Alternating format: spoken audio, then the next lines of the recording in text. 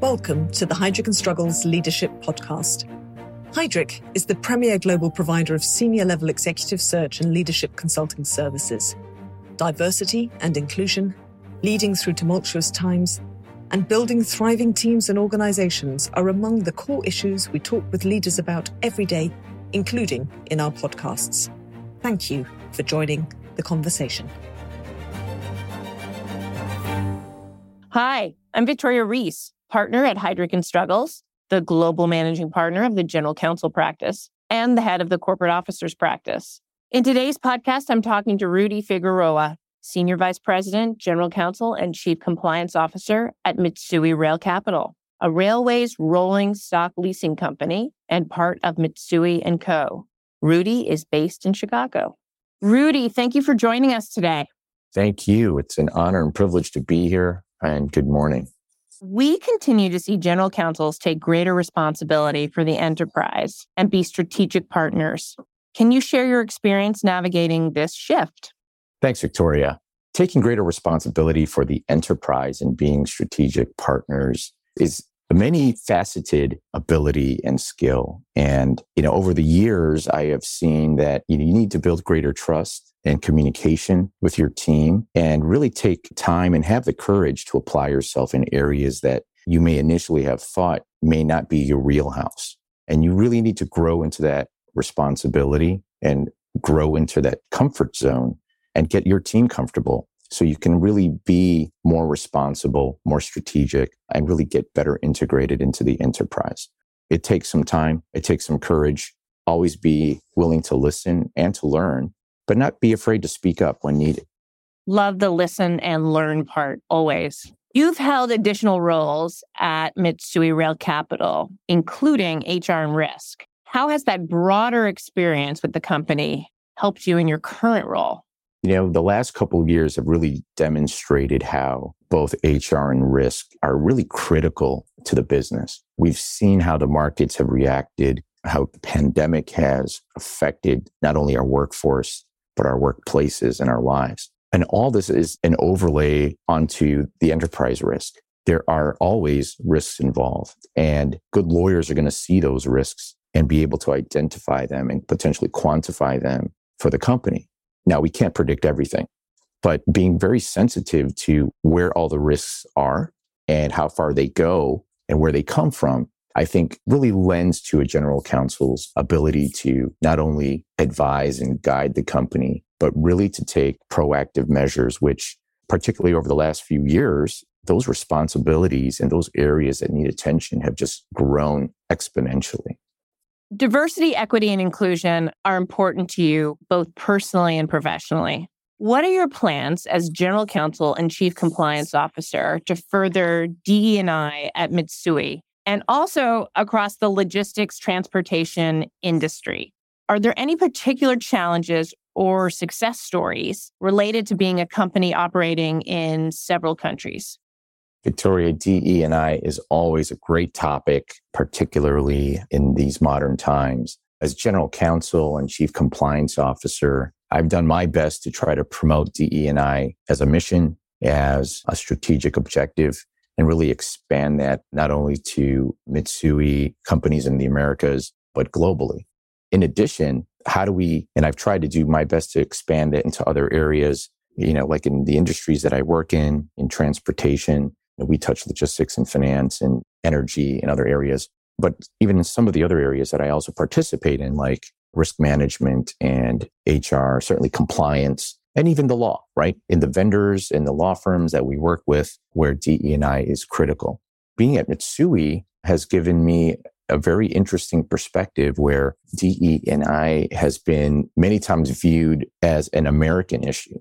Other countries who are dealing with their own changing demographics have across the spectrum sort of had to deal with that over time as well. But it's really crystallized here in the United States. But working at a global international company has really provided me an opportunity to really see different cultures, different religions, and how all of these things interact within a company.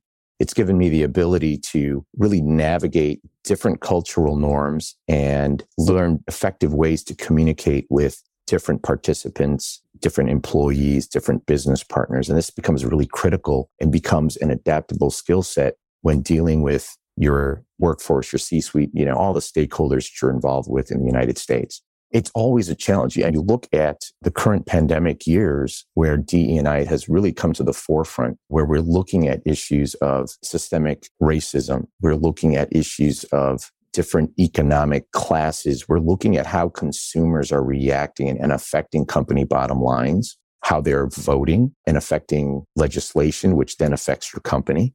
So being sensitive to that and going further to really understand that, how it's affecting your company externally and how it's affecting your company internally, right? So all that DE&I becomes critically important in managing your organization's culture, driving effectiveness, driving innovation, keeping your workforce intact and happy to be there versus wanting to leave.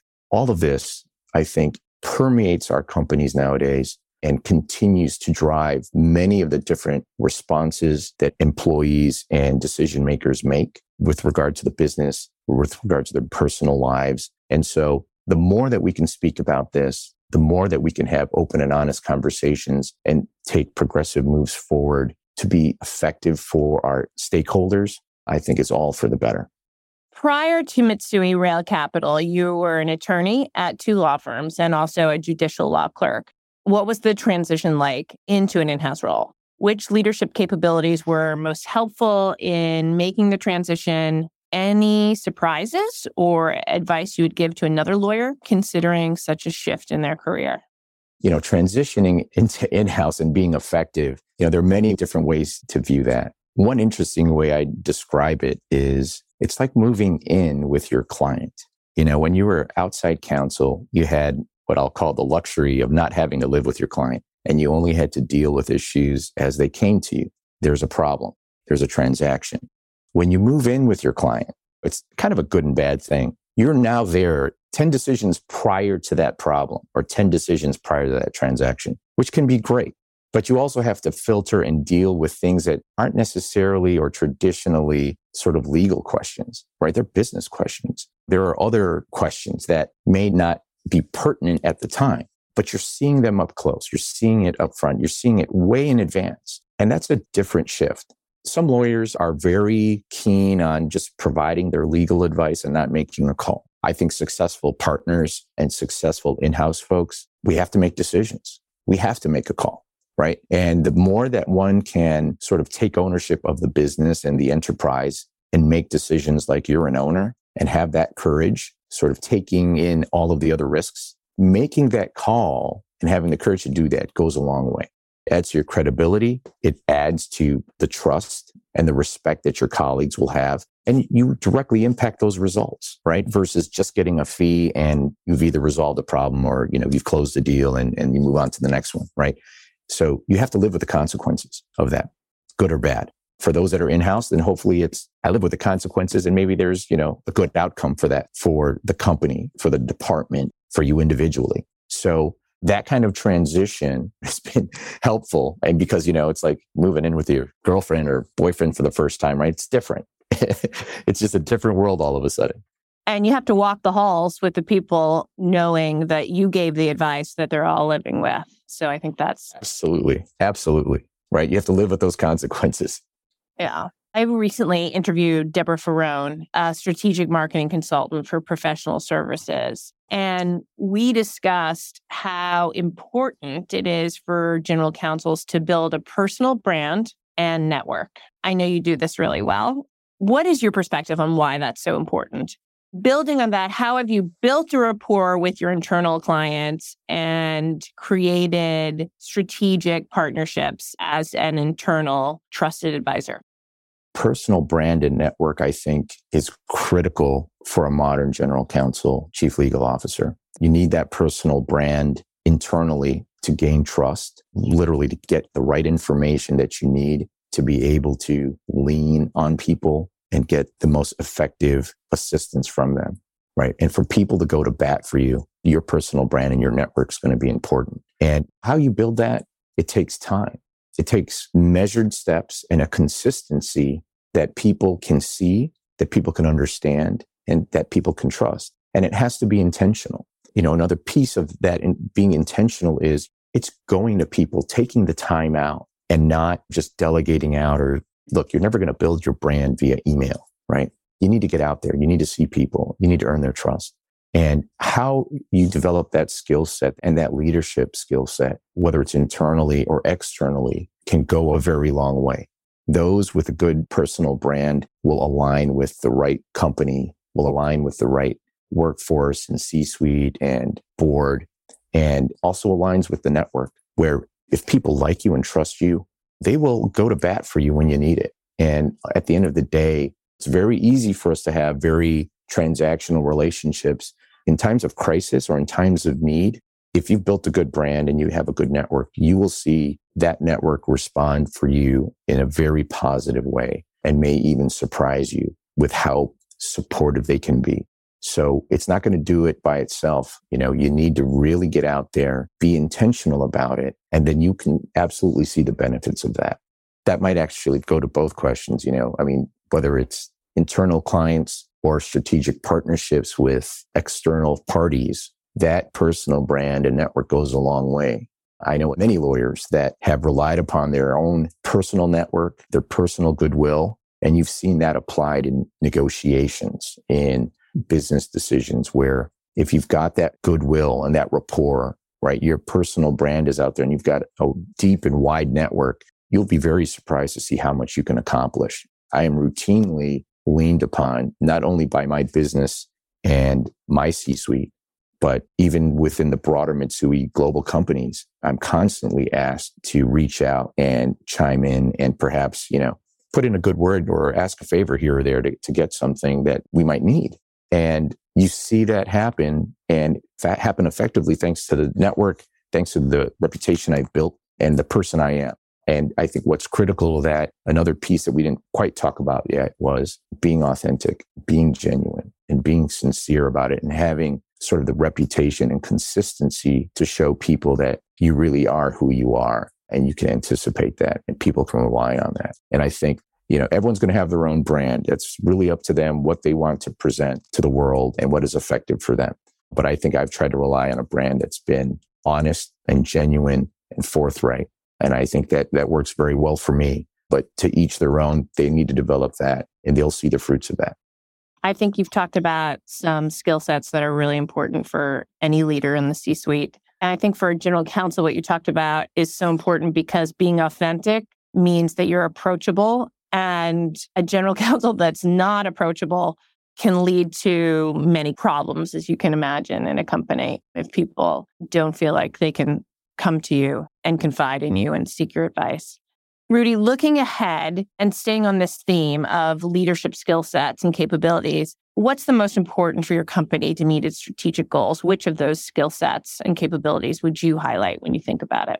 That's a great question, and one that has come to the forefront, I think, over the last few years and over the pandemic years, particularly. Leadership and capabilities to bring to the company have expanded for general counsel and chief legal officers. Not only do we need to have sound legal advice, not only do we need to have good ability to manage and delegate risk and responsibility out, but we're being asked to be the moral compass for the company, right? We're asked to be independent eyes and ears when they are needed. We need to be adaptable to changing situations. All of this requires an ability to look at the world in a way where you're very open and honest about the realities that you're seeing, being able to interpret what those realities could bring in terms of potential opportunities and potential risks. And then how do we mitigate those?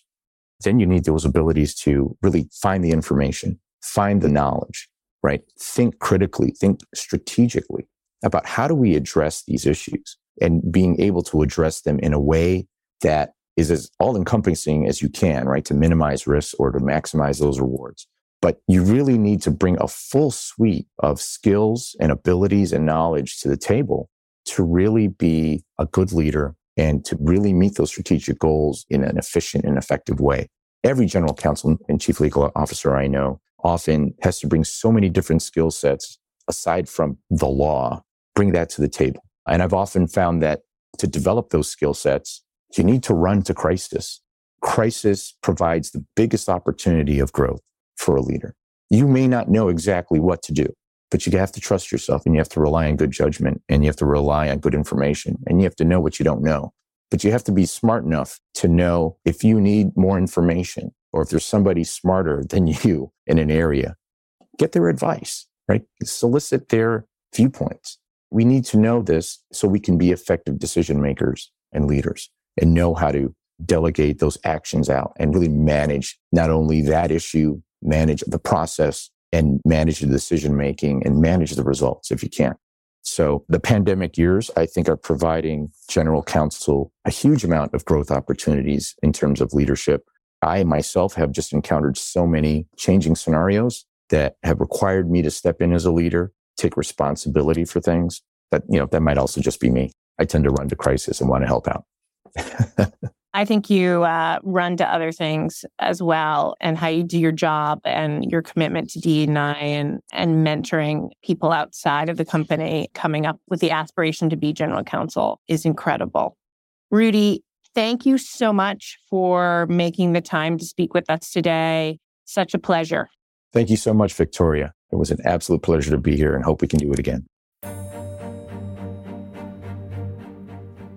Thanks for listening to the Heidrick & Struggles Leadership Podcast. To make sure you don't miss more future-shaping ideas and conversations, please subscribe to our channel on the podcast app. And if you're listening via LinkedIn, Twitter, or YouTube, why not share this with your connections? Until next time.